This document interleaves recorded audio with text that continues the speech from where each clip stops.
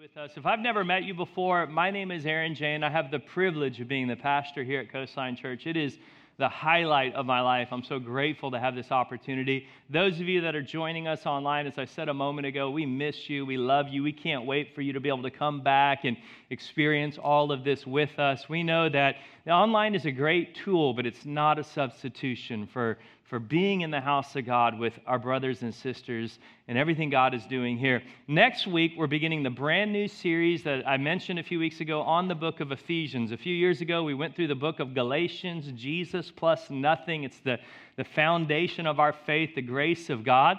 And I thought it was going to be a 6-week series because there's 6 chapters in the book of Galatians. It turned into a 22-week series. And so I'm not even going to predict how long Ephesians is going to take to get through. Ephesians is one of the richest books in the Bible. It's the Cliff Notes of Christianity. I would encourage you on this. If you've never read the Bible before and you can only read one book, read the letter of Ephesians. It explains everything you know. It is the Cliff Notes of our entire faith. And I would love for all of you to read the book of Ephesians. It should take you, most people, less than 30 minutes to read the book of Ephesians. It's just 6 short chapters. You can read it this week before we dive into the series next week. As always, I'm encouraging everyone, especially during Ephesians, get a paper Bible. If you can, bring it with you on Sunday. There's nothing like marking it up and highlighting. I was talking to somebody this week, having coffee with them. They said, we started bringing our Bible back to church, and it was amazing because as I was underlining and making notes of what I was hearing that Sunday, I was seeing notes that I wrote 10 years ago, 20 years ago, 5 years ago, and what God was speaking to me at different seasons of my life, and it just brought so much richness back to my soul. And so that's the power of having a paper Bible, to be able to take those notes and highlight. And then if you got a journal, bring a journal. We're not going to be giving you message notes during this series because, again, it's so much is fresh every week, and you don't really need to write down what I say. What I say, you can get off the video. You can rewatch that later in the week. What you really need to write down is what God is speaking to you specifically about what I'm saying. That's the power of taking notes. So many times people come to me and they said, man, when you said that last Sunday, and I never said that last Sunday. Like they heard something I never said. What was happening was the Holy Spirit was speaking to them directly about something in their life, and they heard it. They thought it was me saying it, but it wasn't in my notes. It was nothing that I said. It was God speaking clearly to them, and it was a life-changing word. There's something about being in the atmosphere where it positions you to hear differently from God. And that's the power of taking notes. Grow Weekend is coming up June 5th and 6th. We're inviting everyone to be a part of growing in your faith this summer, going deeper. There's a number of classes and opportunities. We do connect groups spring and fall. And then in the summer, we offer just different courses where you can grow deeper in your faith in different ways. And so there's information on that on our website. You can find something that you want to enrich your faith with this summer and just grow deeper. It's going to be a great opportunity. For those of you interested in going to Israel, tonight after the 4 p.m. service, we're having a very short informational meeting. We'll answer any questions you have. We know many of you signed up for the trip that's coming up this October. If you didn't sign up, but you want to come and ask some questions and you're just interested in it, after the 4 o'clock service tonight, meet in here and we'll answer all of those questions. We've been in this series, Honor, for the last few weeks. It started out of the book of Malachi, the very last book of the Old Testament, where the prophet, speaking on behalf of God, God says, where is the honor due me? Where is the honor that is due my name? And what we've seen today is we've seen a culture that has lost honor. In fact, if you want to know what's wrong with America today, every issue, every problem, every situation we're dealing with in America today is a lack of honor. We have forgotten how to honor people. We've forgotten how to disagree respectfully. We're in a culture now where if I disagree, there's no longer I agree to disagree. It's if I disagree with you, I hate you and I'm going to try to destroy you. That's the culture we're in right now. It's a lack of honor. When we look at honor, honor means to add weight or to add value to something. Dishonor means to take it lightly. You remove the weight, you remove the value, you take it lightly. Week 2 of the series, we looked at the 6 different things God calls us to honor, 6 very specific things in the Bible the Bible directs us to honor. Week 3, we had Michelle Keener, who just did a fantastic job. And then we had Honor Your Mother on Mother's Day. I know a lot of the people love that. I had a lot of parents say, I'm making my teenager listen to that once a week from here on out, which fine with me. Last week, how many of you enjoyed Pastor Rick last week, one of our overseers? Man, I love that guy. That guy is one of the most amazing people in my life. He has helped me so much learn how to pastor, learn how to love people, learn how to be kind. One of my big weaknesses in life is I'm a terrible listener. If you've ever been around me, you know that. That's why I'm not a great connect group leader, because I do all the talking. I like to dominate the conversation. And God's really been dealing with me over that I need to learn how to listen better. And Pastor Rick, over the last year, has really been working with me on how do I listen and really hear the heart of people. And it's something that I'm trying to grow in, because you can ask my wife or anyone that knows me, it's not a strength of mine, listening. I like to hear my own voice. I like to hear what I have to say oftentimes. And it's not always good, especially when you're meeting with people and you need to get to know their heart a little bit. And so that's something Pastor Rick's really been working with me on. Today, we're going to close out this series on how do we honor. We're going to get very, very practical. How do we honor? Paul says in Romans chapter 12, the letter that he wrote to the Roman Christians, be devoted to one another in brotherly love. And then here's the instruction for today. Honor one another above yourself. We are to honor one another above ourselves. We rarely do that. We may honor people, but we always honor them below ourselves. We always honor ourselves the most, and then we honor everyone else in our life second. We live in a culture today that we've made it a sport out of putting people down. I don't know if you've ever looked at Instagram or Facebook or social media, or especially Twitter. We love to just tear people apart, put people down, put them in their place, let them know everything they're doing wrong. People we've never met before, we love to just get out there and criticize and blast like we actually have the ability to change the world through our tweet. And that's the culture we live in today. We become so critical as a nation, so negative, so divisive, so polarized. And what I'm doing is I'm calling us back to honor. And again, we don't honor people because of who they are. We honor people because of who we are. Because you don't honor people who deserve honor. You honor people because of who you are. So when I go on social media and I dishonor somebody I've never met before because I don't agree with their politics, I don't expose who they are, I expose who I am. It doesn't reveal their character, it reveals my character. Because I am called, as a child of God, to be a person of honor. So let me show you 3 things you can do on how to honor that the Bible makes clear to us. First is you got to prioritize honor in your life. It's got to be a priority. See, whatever you honor in life, you prioritize. In other words, you let it go first. Ever been walking into a grocery store at the same time somebody else was walking into the grocery store, and you say, well, you go ahead. No, you go ahead. No, you go ahead. No, you go ahead. You let them go first. Well, you say, well, that's just being courteous. No, that's showing honor. Remember what Paul said, honor one another above yourself. I will let you go in. I'm going to honor you. It's small. It's little. I'm not just going to be oblivious to the people around me and just kind of do my own thing. I'm going to pay attention to people around me, honor people around me. I'm going to let them go first because I want to be a person of honor. It's priority. So much of our life, we're just focused on what we need, what we want, looking out for number one. But honor is the attitude that you go first. I don't know about you, but driving, this is not the easiest area in my life in driving, because when it comes to driving, I want to be first all the time. I don't want anyone merging into my lane. Like, I will inch up, and you can't make eye contact, because as soon as you make eye contact, they can become a human, and then you've got to let them in.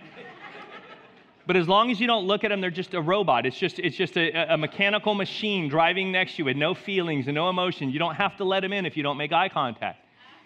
But honor is learning how to say, you know what, this 3 seconds isn't going to change my life by letting them in first.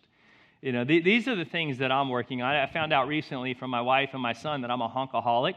I don't think it's a bad thing. I'm encouraging people. There are people, they need to be encouraged to stop looking at their phone and move when the light turns green.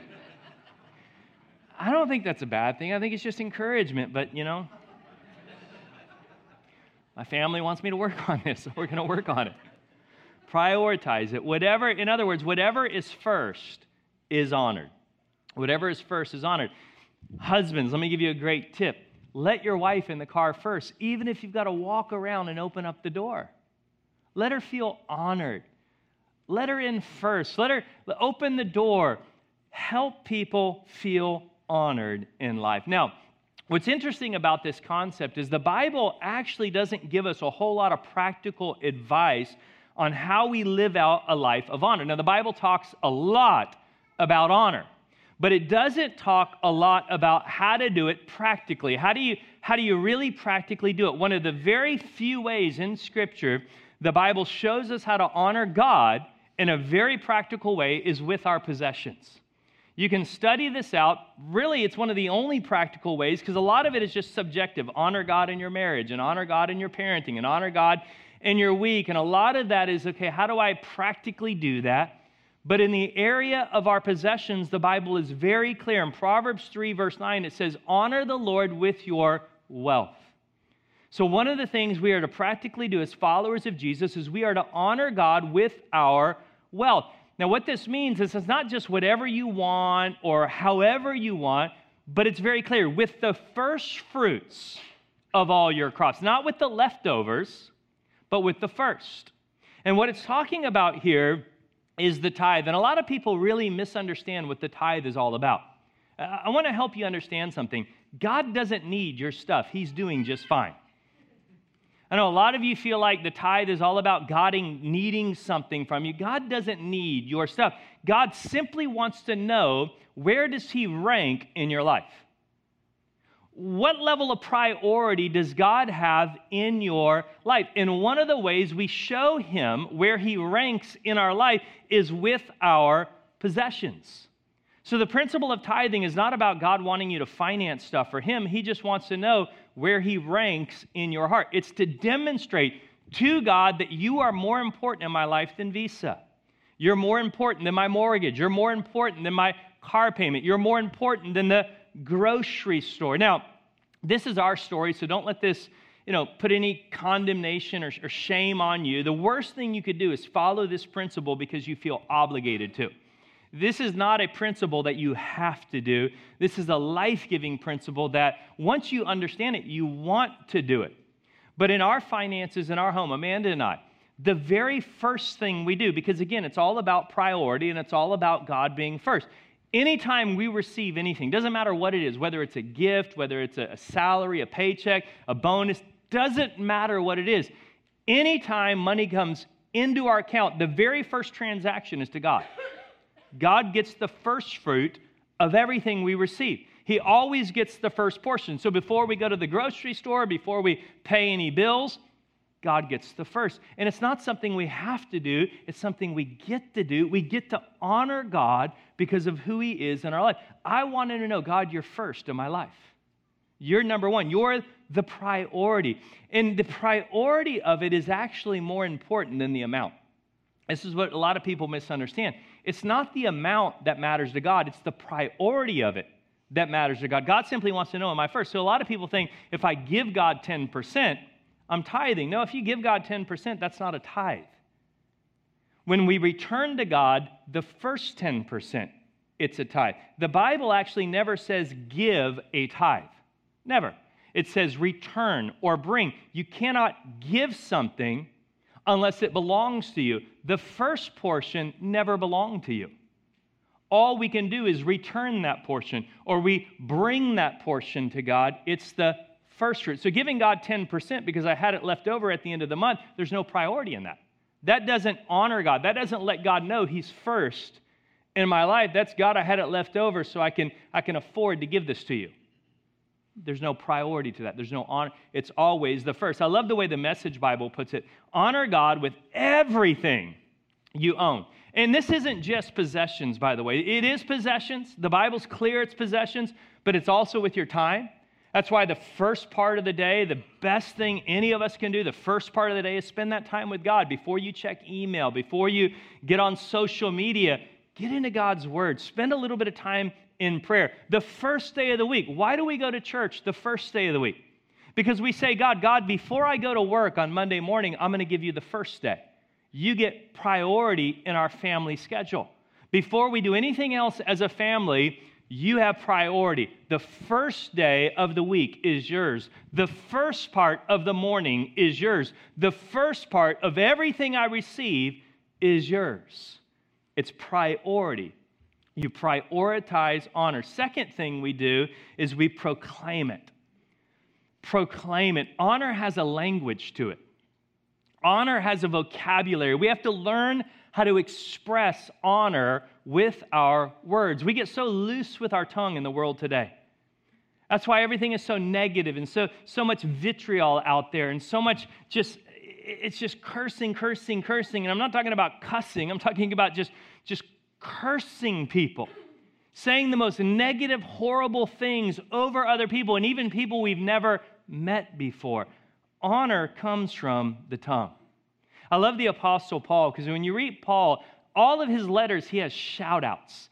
Like if you ever read the end of one of Paul's letters, he has all these random people that he just honors. Like, I want to give this person honor. I want to give this person double honor. I want to give this person honor because they took care of me. Onesiphorus. Like, I love Onesiphorus. Don't name any of your kids Onesiphorus. But I love that guy because for whatever reason, Paul said he refreshed me, and I want to just give him a shout out. I want to honor him. And now 2,000 years later, we're talking about Onesiphorus because he refreshed Paul. Epaphroditus took care of my needs, and I just want to honor him. You see, Paul proclaimed honor with his words. He spoke honor. He wrote honor over people. So let's make it a rule of our tongue. So here's the catch line. Our words either honor or dishonor. There's no such thing as a neutral word. A few years ago, we did a series called Words, and we talked about the value of our words. And one of the questions I asked you that Sunday, if you remember, I said, do you mind if I speak freely to you for a moment? And everyone said yes. And I said, well, the reality is I can't speak freely because words cost. Every word has a value. It either has a positive value or a negative value, but there is no free words. There is no neutral words. I'm either speaking life or I'm speaking death. What are you speaking over your marriage right now? What are you speaking over your children? What are you speaking over your business or your career? You know, it's amazing to me. We dealt with this in the Word series that, you know, in our culture today, we've made like the really, really bad cuss word, you know, like the F word, like never say that. That's like the worst word.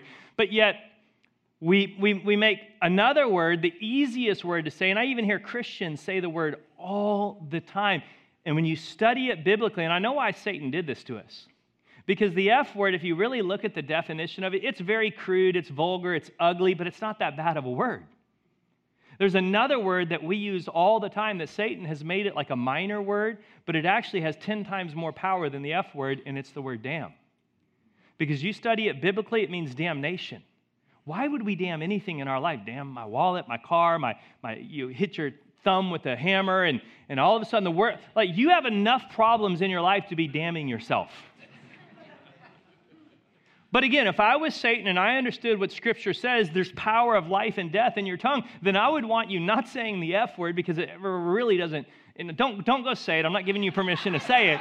But what I'm saying is it really doesn't mean a whole lot. The other word has a lot of power to it. And you're releasing stuff in the atmosphere every time you use that word, and you've got to be very careful and cautious when and where you use that word and how you use it, because there is no neutral words. You know, we got to be life-giving with our words. Reminds me of a couple that were fighting and arguing, and they were just criticizing each other and being negative to each other and putting each other down. And they were driving out in the country, and the husband thought he'd get a little bit witty because they were driving by a farm, and there's all these muddy, filthy pigs playing in a pig pen out there. And so the husband, being all witty and cool, says to his wife, "Relatives of yours?" And without missing a beat, she snapped back, "Yeah, in-laws." You don't want that fight. I love what the book of James says, talking about the tongue. He says, sometimes, meaning the tongue, it praises the Lord and Father, and sometimes it curses those who have been made in the image of God. It's the only thing in life that our tongue has contrasting power. Nothing else in life can do that. A spring either gives you fresh water or bitter water, but it cannot give you both. An apple tree produces apples. It cannot produce apples and oranges. The tongue is the only thing in all of creation that has the power to contrast itself. To be able to come to church and worship God, God, I love you, and we're going to sing these songs, and my tongue is singing these songs, and then I get in the car and cuss the first person that cuts me off. Somebody made in the image of God. And again, we honor people because of the DNA of God that's inside of them. Again, I don't honor people because they deserve honor. I honor people because every single person I will ever meet, even the ones I don't like, even the ones I disagree with, even the ones I think that are destroying America, were people that Jesus Christ went to a cross, shed his blood, and died for. We need a culture of language. And he goes on to say, and so blessing and cursing comes pouring out of the same mouth. Surely, my brothers and sisters, this is not right. This is not who we are as believers. It's not what we've been called to. We're called to live by a different standard. Well, they deserve it. No, let's let God decide that. Let's speak life and bless those who curse you, Jesus says. Here's a great verse to adopt to live by. Don't use foul or abusive language. Let everything you say, everything you say be good and helpful so that your words will be an encouragement to those who hear them. What if you adopted that verse over your marriage? What would your marriage look like 6 months from now? If you made that the motto of your marriage, what would your parenting look like? What would your relationship with your children? What would your relationship with your employees, your boss, your coworkers, your supervisor look like if you adopted that as your mantra? And look at the very next verse, because these are connected. I want to show you how serious this is to God. Look at the next verse. And do not bring sorrow to God's Holy Spirit by the way you live. What brings sorrow to God's Holy Spirit? The way we use our words. These verses are connected. He's talking about the life-giving speech. And when we don't have life-giving speech, all of a sudden we're grieving the Spirit of God because we're not speaking life over people that he desperately loves. He loves them.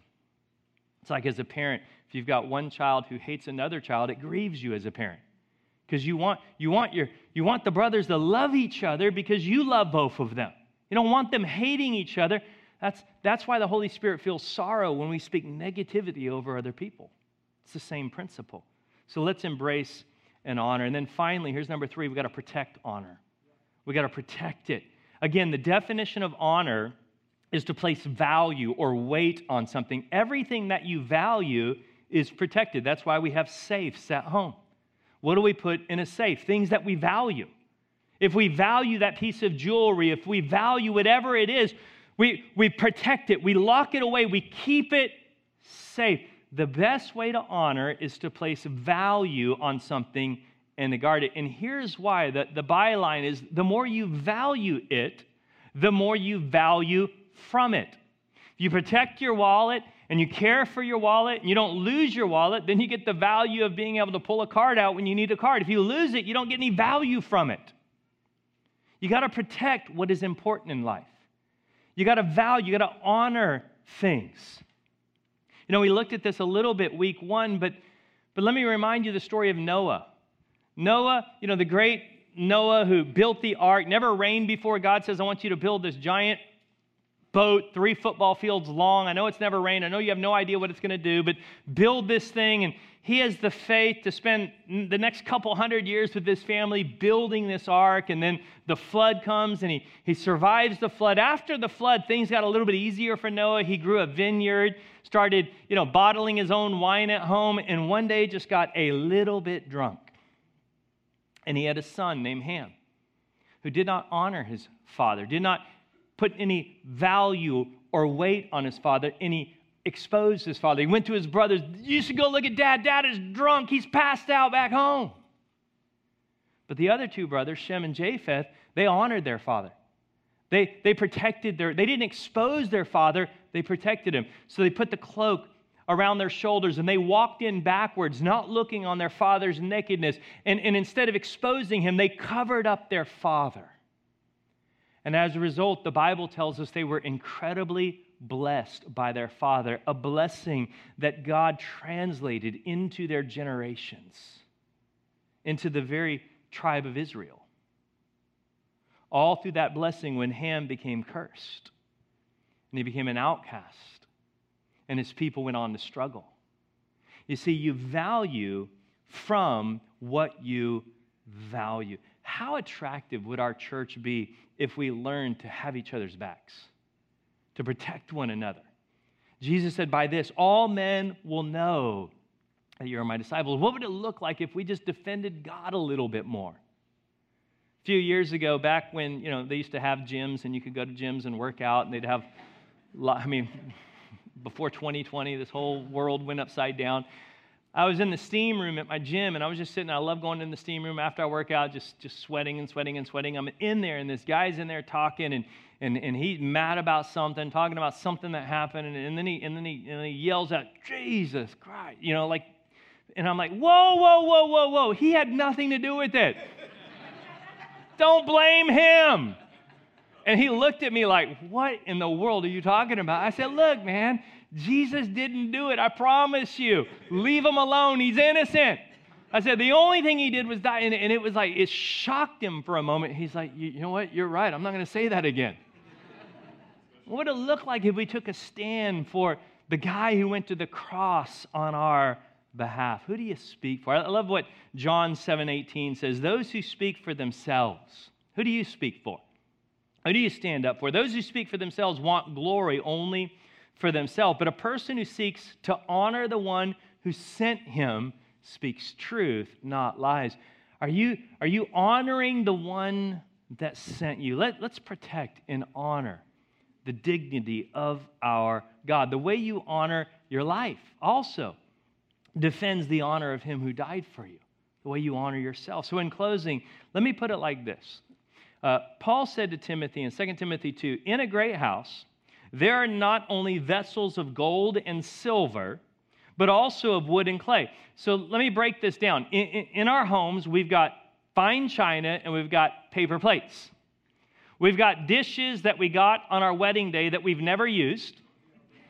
I don't know about you, but I have dishes in my house that we've had now for 15 years that have never been used. They've never even been pulled out of the box. They're for a special occasion when the Pope shows up to have dinner at our house. Like they've never been used before. They're fine china. And then we've got paper plates that we use and we throw them away. They're disposable. It says some are for honor and some are for dishonor. Therefore, if anyone cleanses himself. Notice it doesn't say God does this for you. It says you do this for you. You make a decision to say, God, I want to be clean. I want to live clean. If anyone cleanses himself from the latter, he will be a vessel for honor. He will be a vessel. See, this is my heart. This is what I would love to see our church reflect in the culture, that we would become vessels of honor. That we would allow God to work in us. We would come to God and say, God, cleanse us, cleanse us. We submit to you. We commit to your ways and your way of doing things so that we could be a vessel for honor, sanctified and useful for the master, prepared for every good work. Let me put it like this. A surgeon can use a dull knife, but he can use a sharpened knife so much more effectively. God can use a dull knife. But what would it look like if we gave God a sharpened knife? God, I want to give you my life fully. In every area of my life, use me for every good work. In other words, be a vessel of honor. So as we close out, I looked at all the verses in the Bible, studied them on what is honor. How does honor take place? And I really wanted, as we end this series, to leave you with one final thought, one value that I can give you where you can take this concept of honor and store it deep into your heart and have it become a new culture, a new way of life for you. So what I'm going to do is I'm going to give you 4 verses that highlight this one value that will help you build your life on honor, and then I'm going to give you the value. Proverbs 15:33, fear of the Lord teaches wisdom. Look at this, humility. Humility precedes honor. Humility comes first, then you live a life of honor. Proverbs 18:12. Haughtiness or pride goes before destruction. Humility precedes honor. Those who are humble become vessels of honor. Those who are humble live a culture of honor. Proverbs 22:4. True humility and the fear of the Lord leads to riches, to honor, and long life. Humility leads us to honor. Proverbs 29:23. Pride ends in humiliation, while humility brings honor. The one thing all of us need to maintain this every day is humility. It is the key to honor. Now, humility is not thinking less of yourself. It's not insecurity or low self-esteem. Humility is simply thinking of yourself less. Remember what Paul said, honor one another above yourself? I'm not going to put myself first. I'm going to put others first. And I know that this doesn't appeal to the selfish nature that we have. Sometimes messages in church do appeal to the selfish nature. Do this and your marriage will be better. Do this and you'll be able to sleep at night. Do this and you're going to have more peace. And there's a lot in the Bible that benefits us. God designed us. God created us. This is the owner's manual for how this thing works best. And I know this doesn't immediately appeal to the selfish side of us because we think if I put other people above myself, I'm putting myself down. The truth is, when you learn to live a life of honor, if your selfish nature could get this, you'd be doing this in a heartbeat. And again, I'm not asking you to do it because of the selfish side of you. I'm just trying to make the point that honor will always put you out on top. Jesus said the last will become first. It's the way it works. So when you begin to honor other people, it doesn't matter who they are. Go back to week 2. Listen to the 6 areas of honor. The people that we honor. You honor other people above yourself. You'll always come out on top. How does it start? Humility. You know, I heard it say that a man on his knees can't fall from that position. Think about it. You wake up every day, you get on your knees before God. God, I give you my life. I submit my life to you. I surrender. I did that this morning in my office at home. 4:30 this morning, on my knees before God. God, I give you this day. I give you my life today. Do you know when you start the day on your knees, it's the most humbling position you can start from, and humility allows you to live a culture of honor? You see, when I know that God, who created all of the universe, loves and adores me, when I understand the gospel and understand how much He cares about me, it's easy to put other people first because I have the God of the universe putting me first. So my love bank is full. I don't need to take care of me because I'm full. I can put other people first because my needs are met from the God of the universe. See, this is the key to marriage. This is something that, I meet with my accountability partner every week. One of the things that he's teaching me is don't go to your wife to meet your needs. Go to God to meet your needs, and then you can give out in your marriage. And the amazing thing is when I learned to give out in my marriage, everything I was wanting my wife to do up front, she begins to do naturally when I learn to let God meet my needs and I just put her first. Now, I wish I could tell you I have this down every day. It's a work in progress. But it's steps I'm taking. It's a movement, but it begins with humility. The more I humble myself, the more I go to God and submit to Him, the more He strengthens me and empowers me, the more I can live a culture of honor and honor people. So we're going to honor with our mouth. We're going to honor with our actions. We're going to honor with our language. We're going to honor with our possessions. We're going to make it a priority. We're going to protect it. And here's what's going to happen in your life when you become a person of honor. God opposes the proud. He opposes the proud. You can't honor people when you're proud. When you're proud, you're not honoring them. You're doing it selfishly. You're honoring them for what you can get out of it. So I'm going to honor strategically because I know it'll end up benefiting me in return. So I'll honor the right people at work so that they'll work harder and make me more money. Do you understand what I'm saying? See, there is a type of honor that is selfish and manipulative. But it comes out of pride. It comes out of looking out for number one. God opposes the proud, but He gives grace to the humble. When we learn to humble ourselves before God, humble ourselves before other people, it's easy. When I'm humble, it's easy to honor someone else as above myself. I can let them have that spot in traffic, even though I want that 3 seconds of my life. I can say, you know what? Come on in. I'll give you this spot. You go first. You can go first. At the grocery store the other day, again, I like to get through everything quickly. I don't like waiting. Waiting is not my favorite thing in life. And I'm there, and I had like 3 items in my cart, and there was this elderly lady, and she had a cart full of stuff. And I knew it was going to take a while. I knew, and mine was going to be pretty quick, and I just felt like God say, let her go first. And I'm like, get thee behind me, Satan. This is not you, God. Because I knew this wasn't going to be, but I said, okay. And I let her go first. And you know what? It didn't destroy my day at all. It actually brought a lot of joy to me that day, being able to say, you go first. I'm going to honor you above myself, even though it'd be much more convenient, much easier for me to go, I'm going to let you take this spot. Just pray that I'll do that more than once. Will you close your eyes with me? Father, we thank you for this challenging series of honor. And God, I pray that it will go deep into our heart, that you would teach us to learn this as a culture, as a language, as a behavior, as a lifestyle, that we would walk in a humility of knowing who you are and how much you value us and how much you love us, where it gives us a security, a sense of esteem, that I don't have to look out for number one, knowing how the God of the universe feels about me. I can actually live my life honoring others above myself because of the value you placed on my life when you sent your son Jesus to die for me. So Lord, let the gospel transform us from the inside out. This is not a series about behavior and doing better.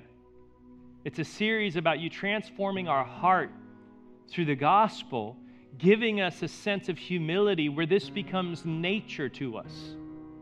It's not what we have to do, it's what we want to live out because of who we are in you. I pray that you would reveal that truth to people, that not one person will walk out of here today thinking, well, I need to clean up my act. I need to do better. Let them not leave with that attitude, but let them leave with the sense of, wow, look at what God has done for me. Look at how good God is.